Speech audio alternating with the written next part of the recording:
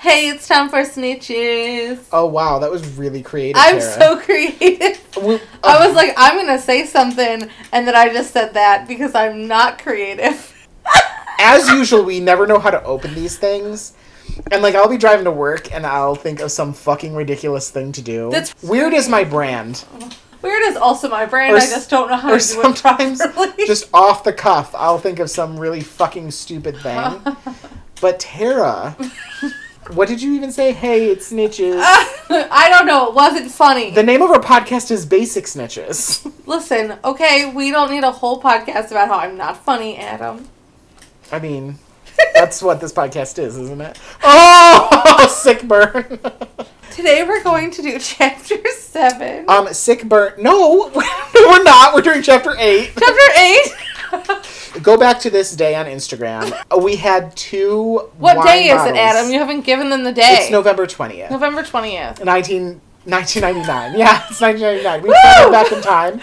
I want to. 2000. Yeah, we all do. 2019. In case you're listening to this in year 2034 or something. We drank a bottle of wine each, okay? Yes, but the bottles of wine were shaped like cats.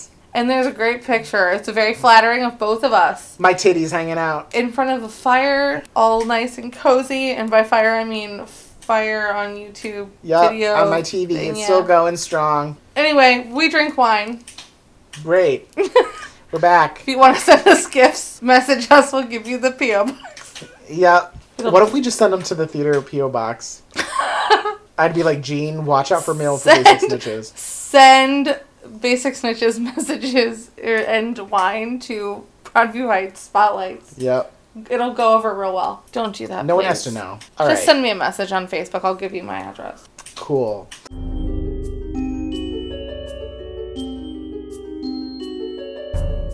All right. Today we are reading. You said Chapter 8? Chapter 8, The Death Day The Party. Death Day Party.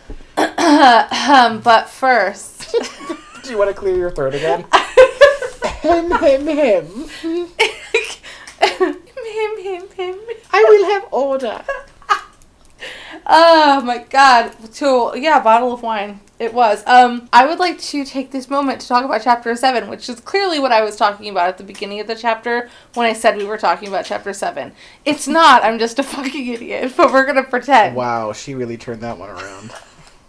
And then called myself out on it because I'm the best. Yeah, seriously. So, anyway, Chapter 7. Do you know who won the chapter? Hagrid?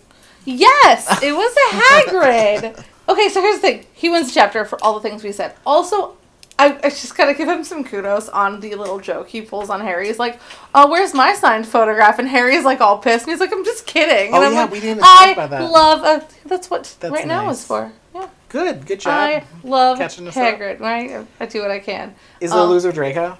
Yes. I see. I told you. I came up with that loser without you telling me. I know, okay? but I predicted it. I'm psychic.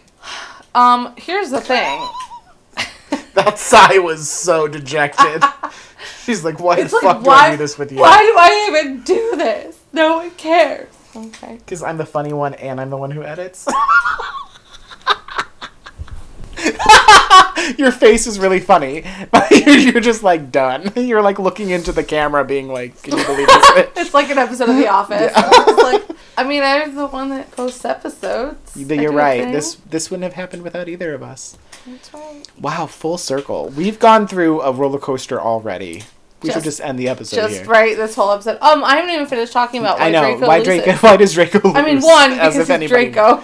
It's not just about him being a dick and, like, calling Hermione a mudblood and being the worst. I am so put off by how proud of the shenanigans he is. My father bought my way on the team. Like, he's proud of that shit. Mm-hmm. Ew. Who was proud of that? Like, here's the Pride thing. is a Slytherin thing. Okay, so if I had a rich parent, maybe that's what I was missing. Maybe, like, my parents need lots of money to just, like, pay the drama department. Just cast my daughter in one fucking show. You do 4 a year. Here's some money. I don't think I would tell people, like, yeah, it's because my mom gave this program lots of money. Why is Draco not being like, yep, I'm on the team? And then, like, the fact that they all have the Nimbus 2001s be just, like, a thing that happened. Even though no one's gonna believe their bullshit, but the fact that he's proud of that is real gross. Ugh. He's got too much pride and not enough cunning. Yes. About balance. He'll get there, sadly. Yeah. Anyways, you wrote the summary for me to read. Yep, it's much shorter than yours was. No shit. What else is there? All right. Him. Chapter 8, The Death Day Party. Oh, hey, it's October.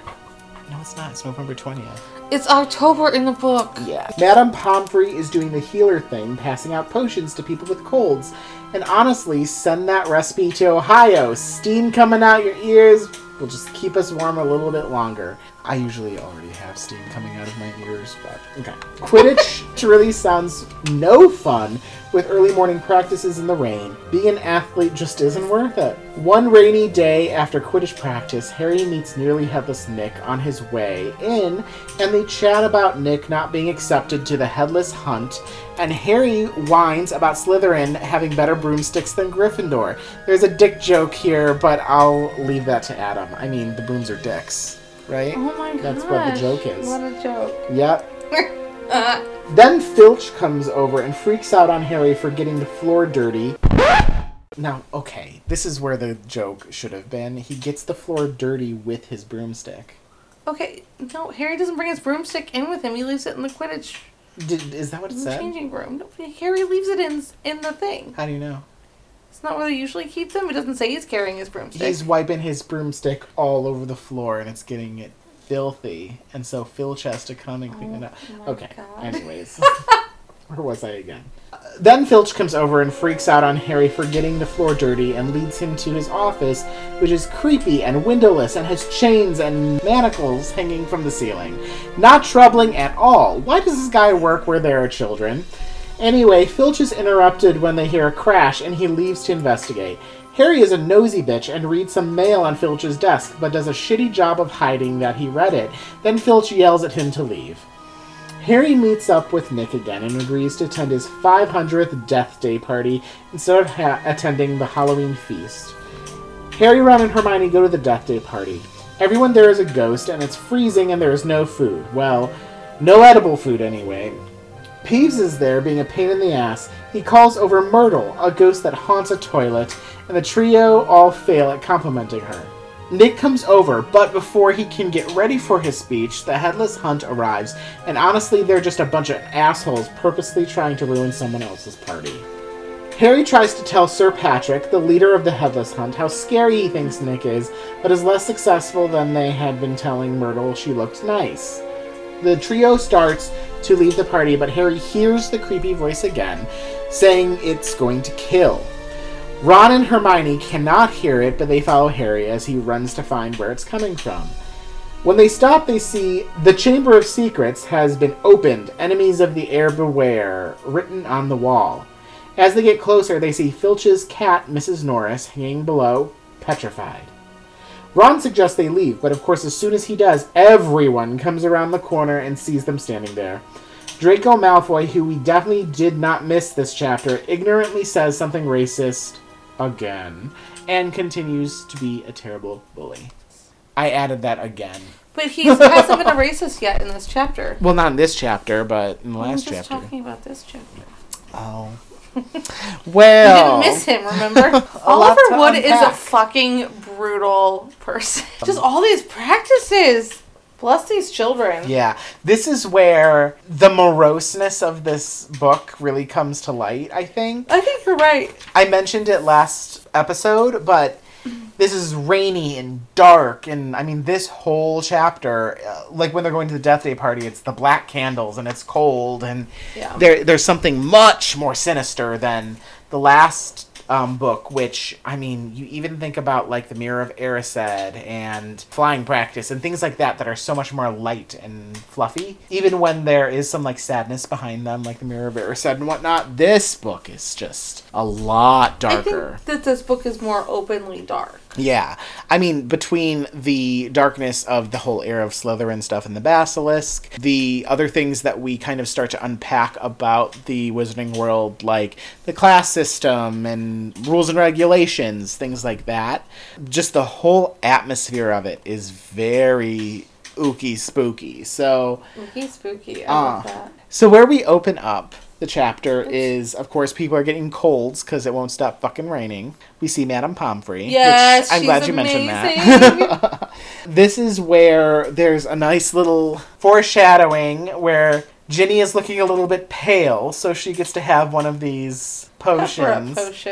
You don't think anything of it when you're reading it, because that's what's happening in the moment, but the whole Ginny being pale thing is very clever. It's another introduction to, oh, hey, Ginny's here, don't forget about her. Don't forget about her. Loved that. And then we have this little moment with Filch. I mean, yes, God. Nearly Headless Nick is Harry here. And Nick, which is important to talk about Nick's part of it, and how, like, adamant he is, and he's like, it's only a half an inch, why am I not part of the Headless Hunt? It's only half of an inch. That sounds like a dick thing, too. Dick Yeah, Nearly Headless Nick is really upset that his dick is only half an inch.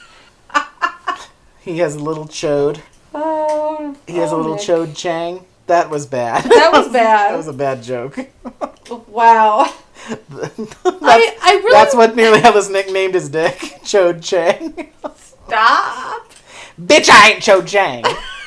Fucking stop. Oh my gosh. Listen, I really love Harry and Nick's exchange, and just like, Harry is kind of too nice, especially in the early books. And then that bites him in the ass later on in the chapter anyway, him being too nice to Nick. He gets out of it. He grows out of being nice.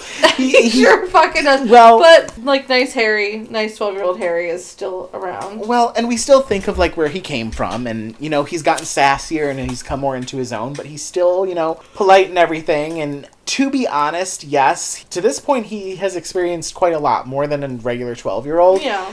But there's still more to come to kind of, like, squash that niceness a little bit more, you know? So, yes, he stands and kind of listens to Nick squabbling about the Headless Hunt. What I wrote down, because there's this whole thing about the letter that he received and everything. It's like dead people have, like, organizations and clubs. I feel like only the Headless Hunt has a club, and everyone else is, like, just trying to be dead on their own. But now there's a club, maybe. So there's a club... And there are people who just want to be part of it. Well, I don't know. Maybe there's, like, clubs based on how you died. Like... And he, like, doesn't fall into another category because he had his head mostly chopped off. Yeah, he's nearly headless, of course. I mean, it makes me think of the very first show that we did. The way that I started theater was with the Addams Family, and we were all dead. Oh, yes, we were dead. We had a little club and stuff. And oh, we did. We had a great... It was the best part of the show. Yes, absolutely. No, it was a wonderful show. You and I and Delia were the drunk ones, so, yeah, you know, it shows, fun. Like, dead people can have personalities. Dead people can have personalities. You definitely see that a lot in this chapter. Their personalities... We hear more about that several books down the road. Nick was a real person, is a real person, but now he's the ghost of the person he was. This chapter makes me think about his death and how horrible his death was. Like, out of everyone in the whole series and people's deaths that happened in the future or happened in the past, or even these other ghosts that we meet, can't think of anyone who had a worse death than that. So we watched Game of Thrones, and spoilers... We does not include me. No, it's too bloody for me. We is not Adam, just me. Several seasons in, there's the part where Theon Greyjoy comes to, like, take Winterfell back from the Starks, and it's just Bran and Rick on there, and, you know, they're just the kids or whatever, and he, like, tries to throw his terrible authority around, and so he beheads the captain of their guard, who, you know, is the person who taught him how to fight, so that's some bullshit. But he tries to behead Sir Roderick, and he doesn't. Sir Roderick's death is basically what happens to Nearly Headless Nick. It's pretty bad. I can't imagine if you're going to behead someone. Thank God for the guillotine, I guess. Yeah. You know? It's got to be even worse than getting your head chopped off. Right. Well, because, like, I think the first episode of Game of Thrones, there's, like, a scene where they behead a guy, and, like, they get it right. Which, thank God. Like, every time someone's beheaded, you're like, oh, shit, but also glad you did that right. Oh, man. Wasn't there... There was a specific historical figure, I can't remember who it was, but they tried beheading her several times, and it took, like, several whacks of the axe before it happened. I think it was Mary Queen of Scots. Mary Queen of Scots, that maybe makes sense. This article about Mary Queen of Scots says that she was beheaded for treason, and on the first blow it missed and hit the back of her head. She supposedly groaned in pain and was killed by a second blow. Her head still attached. It took a final third strike to decapitate. That sounds pretty bad. Awful. That sounds worse than what even, like, Nearly Headless Nick I mean, I don't know, because he was getting hit 45 times in the neck with a blunt axe would qualify. I don't know, that sounds pretty... 45, that's the worst. Like, why? Like, why did it take 45? And who hated him that much to hit him that many times with a blunt axe? Did he have, like, a metal plate in his neck or something from something that happened actually during his life? There is one very minor character. I can't think of who it was. They kept getting caught so that she could be burned at the stake because she liked the way it felt. Oh, yeah, they talk about... something. Her name is Weird... I don't know. It was definitely... It's someone that they talk about in, like, later on in the books. But yeah, and, like, History of Magic or something like that. But, yeah, so there's been some pretty interesting deaths. But, like, we don't really encounter anybody who's had a very interesting one. I mean, the way that Quirrell dies is pretty unique. But it makes me really... pretty awful. Wonder what else is there out there in the afterlife in this series of, like... how ghosts, I don't know, communicate and come together. What they do. Also, though, I kind of want to know, like, Nearly Headless Nick's story. Like, who wanted to behead him that badly? But didn't know what the fuck they were doing. Exactly. I don't know. This chapter makes me really appreciate Nick. I want to know more about him. Yeah. This is a very quick thing about the movie, but it really isn't in this chapter because, well, we'll get there. At the very beginning of the first movie, we meet Nearly Headless Nick, and in the movie he says something about my request to join the Headless Hunt has been denied. Mm-hmm. And then they never cover it. But, again, more on that later. So we really don't know that much about Nearly Headless Nick, but of course this is such an important time because of what happens to Nearly Headless Nick later in the book.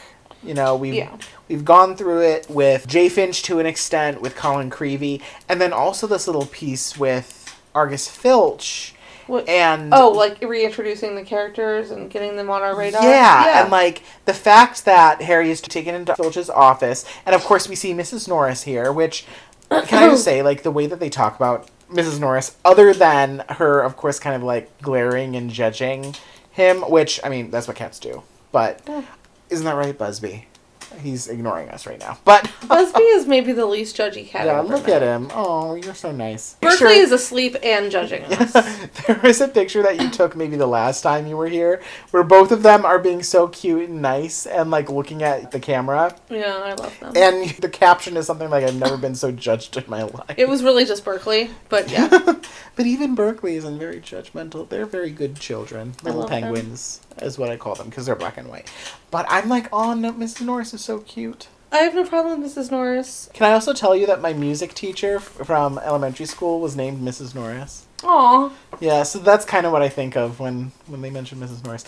Anyways, this whole thing, mentioning Mrs. Norris, and then this moment that we get with Filch and the letter about the quick spell is very interesting. There's so much here. Yeah, it's the first mention of squibs. Well, here's the thing, is it's not actually. Well, they don't say squibs, and Harry's brain does not go there. Well, it's similar to us talking about Parseltongue. Like, we don't know that it's Parseltongue. Right, but this is the first time we get any kind of information about Inclination about it. Yeah, but Harry himself, he was like, fascinated. Harry thumbed through the rest of the envelope's contents. Why on earth did Filch want a quick spell course? Does that mean he wasn't a proper wizard? You know, and then Phil starts coming back, so he throws it back on the desk. Obviously, Harry doesn't know anything about that because he was raised by muggles. I'm going to get into my rant now that we've already had. Why is he the caretaker? 1, he's fucking obsessed with violence. 2, if he can't do magic, why is he in charge of cleaning this castle? 3, this has nothing to do with Filch. Why is there not, like, an introduction to basic magic course when they're first years? Like, I want practical magic for beginner winners. Because Ron even says, he's like, I'm not good at muggle cleaning, which indicates that maybe he knows how to do wizard cleaning. Mm-hmm. So, like, maybe once he learned spells and stuff, like, once he had a wand, like, Molly taught him spells to do around the house over the summer, because I'm sure they get away with doing magic there. Well, to do cleaning, at least. It's that thing again about, like, underage wizardry. Right, but there are actual wizards in the house. Yeah. Who the fuck knows? But my point is, like, why are we not having a beginner class where the kids come in and you teach them, this is a spell that will help you make your bed. This is a spell that will clean up fucking dirt. What if it's raining? Here's a spell to make an umbrella, like they do in the Fantastic Beasts movie. why is that not a thing? It's the same problem we have as fucking people who go to Muggle schools. Like, why did I not how learn to apply for a mortgage? Taxes? Yeah, I was gonna say that exact same thing. Now it's all on this old man who can't even do magic. He is at a disadvantage. I don't care that he's the worst ever, because he's pretty fucking terrible, but take that out of the picture, and it's still like, why is he in charge of cleaning this giant-ass castle filled with people who know how to fucking clean it up? There's two big things to unpack here. The first is just, why is he the caretaker? Well, yeah, it makes me wonder, like, how did he fall into this position? Did he have nowhere else to go? Like, what is the difference between him and Mrs. Fig? Whereas Mrs. Fig is, like, you know, kind of just a part of society. I don't know. Your guess is as good as mine. It would be really interesting to kind of get his backstory. In terms of the basics, magical basics and stuff, 100%. I mean, like, when you do go to college, I even think my freshman year, I automatically was enrolled in, it was like COL 101. It was like Intro to College. There was some kind of like introductory class in college. I dropped it after one class. I was like, I don't fucking need to learn how to deal with people. I was required to take one of those. I dropped it and I took astronomy. And let me tell you something. I learned so much more about it in astronomy than I did That was the beginning of what we have today. Yep, and now I'm a centaur. Adam took an astronomy class. You know what is funny? We're entering into the age of Sagittarius, and I am a Sagittarius. I'm a centaur. That's right, bitches. My astronomy class was taught by John Muscatariu. He was from Transylvania. That's fucking crazy. And his first name was spelled Ioan. And he talked in the Romanian accent.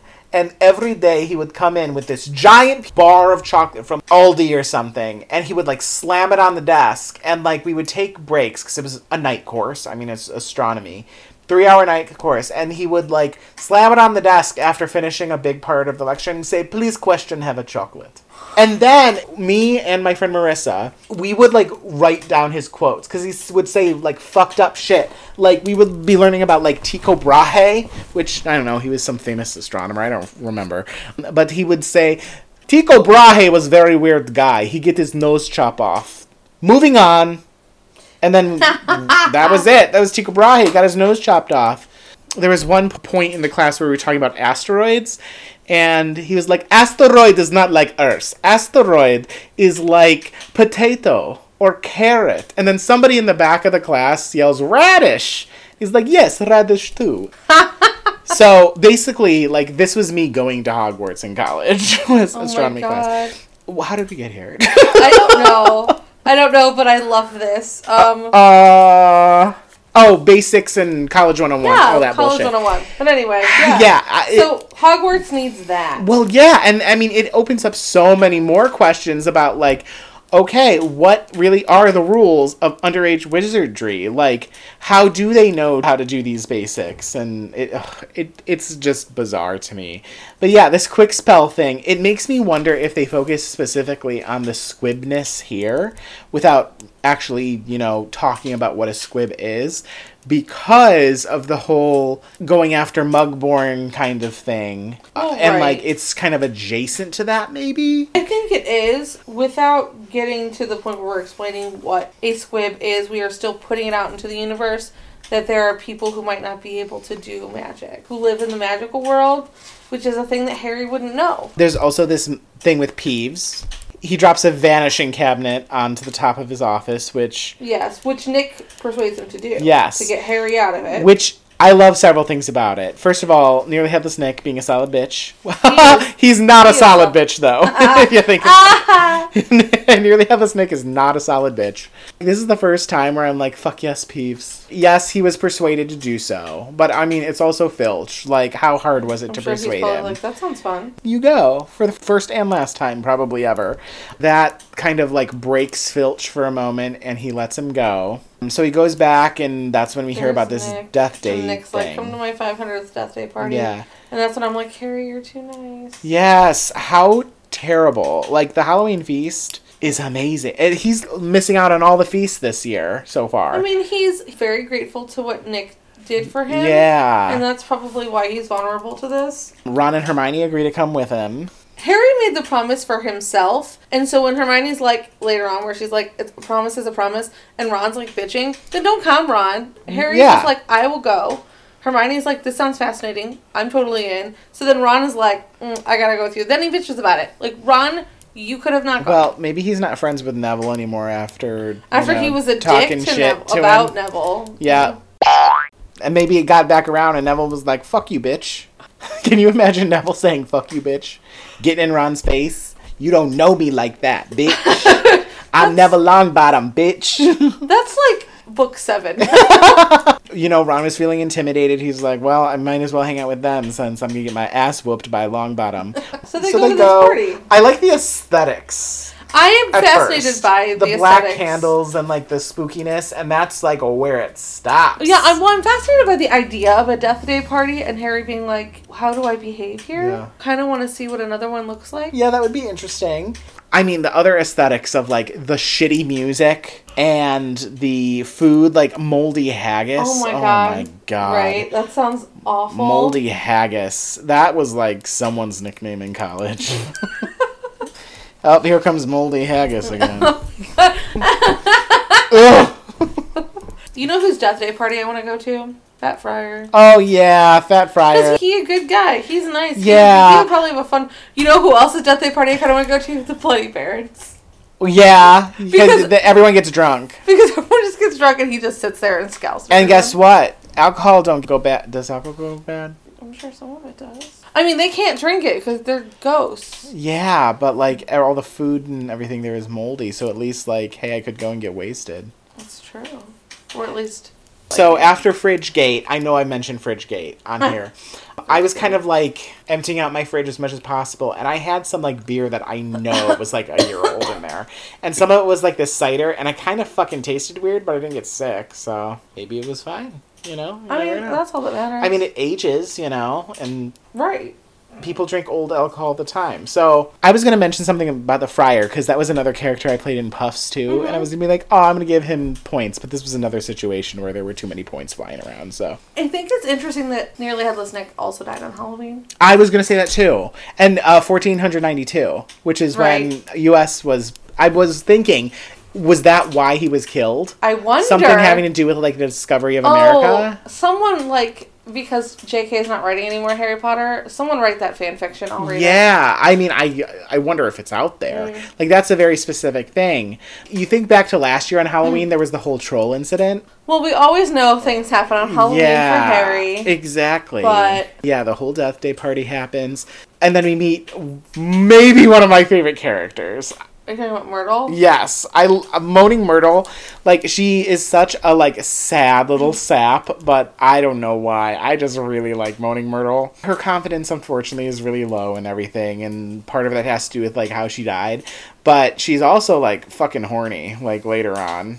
Like, we learned that, like, she died in the prime of her hormonal growth. She did. I think that's something maybe to think about, is, like, being a child who... Well, a teenager. She was in her 3rd or 4th year? Yeah. So 13, 14 years old. Yeah, I think that's very important, that she wasn't just a child. She was a teenager. I also think that it's very interesting that she haunts a toilet at Hogwarts. Whereas Nick and Friar and everyone else, however their deaths happened and wherever their deaths happened, they're at Hogwarts now. Like, representing houses. That's a good point. But, like, Myrtle's there. Like, is she trapped there? I wonder if it's the way that she died, because even when you think about, like, the supernatural stuff, they say, if you have, like, unfinished business, that's why you're around. And, like, she really did die in a way that was kind of mysterious. I mean, then you could say, like, okay, once the basilisk died, why is she still there? Maybe she's just like, well, I don't got anything else better to do except, look at people when they naked, and that's why she's so horny in book 4. But, like, who knows? Like, that might be why. I was gonna bring this up earlier with the bitch who kept wanting to be burnt at the stake. Yeah. Because that made me think of Coven, an American Horror Story. Now, that wasn't bloody enough for me, but Game of Thrones is. I know, I'm a hypocrite. But... Everyone is different, that's fine. There's something campy and fun about American Horror Story. But it made me think of the first season, Murder House, where all these people died in this house and they can't leave unless it's Halloween, which kind of supports everybody being able to come to this party.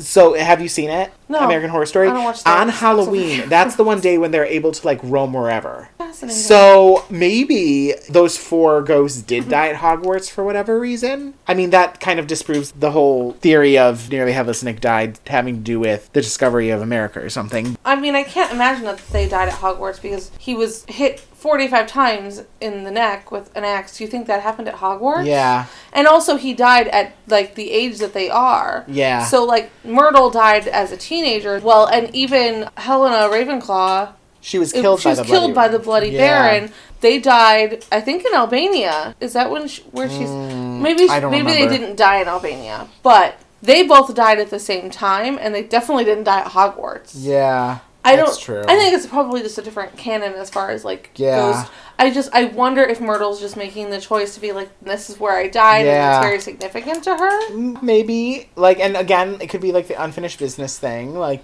and that's why she's, like, stuck where she is.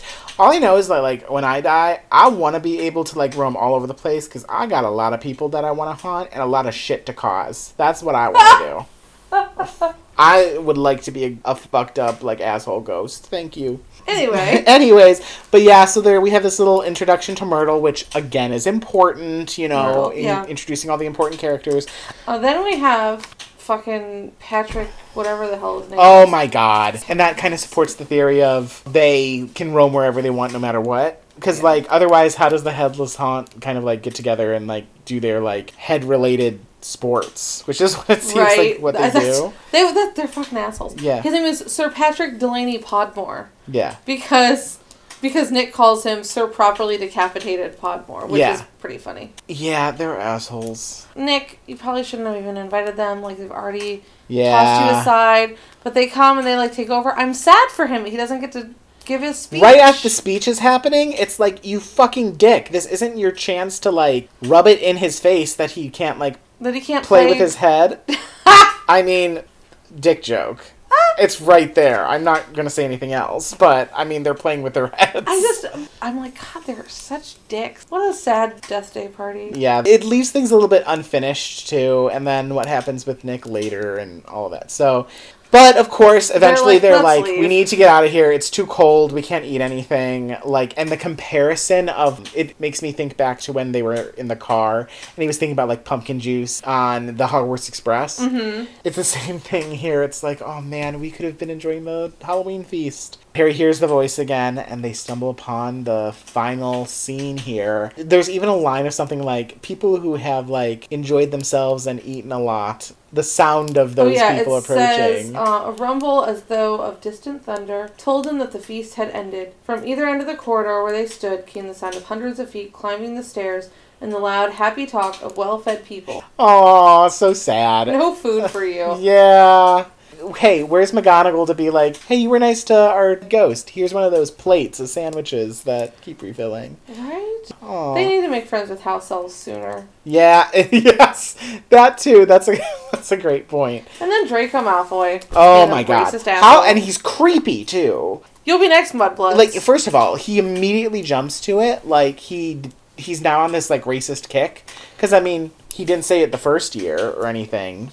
Yeah, I feel like he thinks he's invincible now because he's on the Quidditch team. I'm hot shit. That's a good point. But it says something too, like there's like a fervor in his eyes or something, and he's like basking in this thing that happened, which it's kind of a horrifying thing. I mean, the cat looks dead. Right. Harry and Ron and Hermione are absolutely devastated at the idea of this. And it's displayed in such a terrible way. With the stuff crawled on the wall and Draco just like makes complete light of the situation and everything. He really is fucking terrible. And that's where it ends. It's a good chapter end. It leaves you wanting more, but you're not like, oh, it's a cliffhanger. Like, a thing happened and you just have to wait for what happens next. Yeah.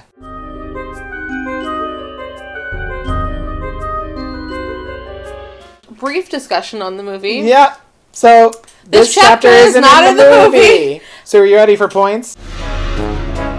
I'm just kidding. Right? So, the detention that happened in the chapter before, Harry hears the voice leaving detention, like he does in the book. He runs into Ron and Hermione, who are together because apparently Ron doesn't have detention. And then they come across that together. And then everyone comes to see them. And I'm like, why is the whole school up 4 hours after Harry went to detention? Like, what the fuck is going on? Yeah, When is his and detention? the way they kind of, like, swarm in and everything, it's so weird and unnatural. The way they do it in the book is way more normal. Here's the thing is, like, I have no problem with the cut of that chapter, but if Harry is coming across this after his detention, like, he hears the voice after his detention in the book, sure, then why is he coming across it with anyone else there? There's no reason anyone would be out of bed. The whole school is there. And Filch isn't even angry. Well, I mean, his cat. But, like, if but Filch saw this, he would be like, oh my god, what the fuck? All these kids are out? Yeah. He would be so excited. Well, yeah. Why is everyone out of bed? Did Harry have detention in the afternoon? What the fuck is going on? Yeah, 4 hours in the afternoon, because Gilderoy says the same thing about, like, 4 hours. But he even says, we must be taught or something like that. Like, so I'm not sure what that was about. That was weird. It was just the easiest way for them to completely just, like, slice out a big part of the book. I fine with that part of it, but they had to put the whole school there because then the whole school's like, what the fuck's up with him? And then Draco can say his asshole line. There's several things about this that I'm like, this is an important chapter. First, it's just more natural, like we've already talked about. The whole Filch being a squib, I think that's very important. The reason why Mrs. Norris was the first one petrified, perhaps. Just more things about Nearly Headless Nick before he's petrified. They don't really cover that. It's kind of like how they gloss over the J. Finch thing. I mean, we get more of that during Dueling Club, but they don't introduce J. Finch during Herbology like we've talked about. It was an easy thing for them to cut because, like, Peeves was involved too. I feel like a lot of times they're like, oh, Peeves was there. Slice it. Like, the whole chapter in the last book that was kind of cut. Midnight Duel. Yeah. I mean, I get it. This is the longest movie in the series. That's true, too. The introduction of Moaning Myrtle here, that's not as important. I don't care about that. That's the way they introduce her is fine. I just also think, other than shortening everything, I'm always trying to think of, like, what translates better into something for a wider audience. This is a dark-ass chapter in a already dark-ass book. Yeah. Cutting out this whole thing with all the ghosts. Very intriguing. I mean, yeah, I want more of it, but I also, like, I accept it. The biggest thing is, like, I'm just trying to understand why that's how they're going to tell that part of the chapter, but it is what it is. It leaves a lot more to be desired, I guess, too, more about the ghost world that they never really get into. After this movie, the next time you interact with a ghost is the last movie. Well, other than Myrtle, again, in book 4. Other than Myrtle. But you're right. Who is established, and, like, you get Myrtle, and then you see Rowena. Or, not Rowena, Helena. Yeah. We lose all of the Nick stuff, and we will talk about it in book 5. Yeah. Again, like, they did what they needed to do, and it is the longest fucking movie, so fine. I will say, I loved them showing the reflection of the Chamber of Secrets message. I thought that was some really cool part of the filmography. And then fucking Hermione's line is the most Captain Obvious bullshit line. It's written in blood. I'm sorry, I can't see. Apparently, you're gonna cut part of the story out, and I respect that, but then you're also gonna throw in Captain Obvious lines. Okay. Oh my gosh. 2 other observations, because there's not a lot of them to make. The bio already kind of touched on this. The fact that in the first book he mentions the Headless Hunt, and we lose it here, it's kind of like an afterthought, I guess, of, oh, well, we should have even put that in the first one, I guess. I'm actually kind of glad that it's mentioned in the first movie now. I suppose. Again, it leaves so much to be desired. And then the other thing that we both mentioned is the moment where Colin Creevey gets his camera up to take a picture of the Chamber of Secrets, and someone pushes the camera down, and we were like, who the fuck was that? We think it's one of the Weasley twins. That makes the most sense, It's either one of the Weasley twins, or it's Percy Weasley, or it's... I like Percy Weasley is better than the twins. Likely Percy. I guess we'll never know. I don't know. We'll never know. I mean, I'm sure that we can find out. Yeah, it's not the biggest issue. We just noticed it, so we're talking about it. Yeah, because there's not a lot. That was that chapter as represented in the book. Here we are in the home stretch with my point.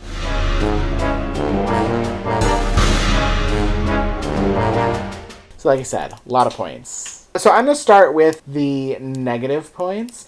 We didn't actually talk about this, but at the very beginning of the chapter, I think they're in the Gryffindor common room, and Fred is experimenting on a poor little salamander with his fireworks. Oh, yeah. And I was like, that's animal cruelty. Fred? So -5 points to Fred. I was like, whoa. It's just a little detail. It's not huge, but Animal Poor cruelty salamander. is huge. Yes, so -5 Fred. -20 to Filch because he's an abuser. -20 to Sir Patrick because he is a dick. And -20 to Draco because what the fuck at the end? I felt like it was beyond just being racist and fucking shitty. He was creepy. Like, he relished in it. I didn't like it. He's awful. So, -20 to him. Positive points, +5 to Peeves. It's my only opportunity. I thought it was funny. All I wrote was LOL. Peeves, LOL. +5 to Moaning Myrtle, because I like Myrtle. I think that she's a fun, humorous character, and I feel bad for her.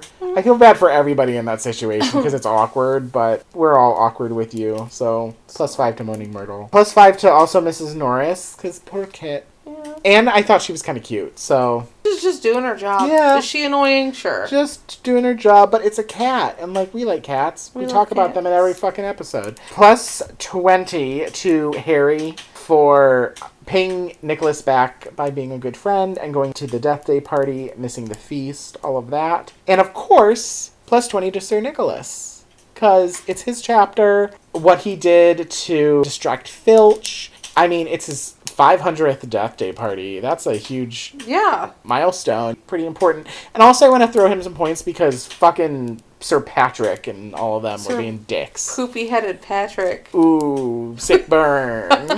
And so those are my points. My recap. +20 to Sir Nicholas, +20 to Harry, +5 to Mrs. Norris, +5 to Moaning Myrtle, +5 to Peeves. -5 from Fred, -20 from Filch, -20 from Sir Patrick, and -20 from Draco. That's it. Hooray! What are we reading next time, Tara? Guess who forgot to talk it out? Both of us this time. Both of us. The next chapter is The Writing on the Wall. Chapter 9? Chapter 9. Chapter 9, The Writing on the Wall. Look, it's a picture of Moaning Myrtle. Aww, look how sad. I mean, it kind of looks like she's melting, but she's crying. She a drippy beach. This is a long chapter. Oh, god damn it. That's the one I have to write. So, we'll catch her next time. Yes. It will be fun. I thought you were just going to say yes. Yes. Yes. Goodbye. That's it. End of episode. End of episode. Good night. Please question have a chocolate.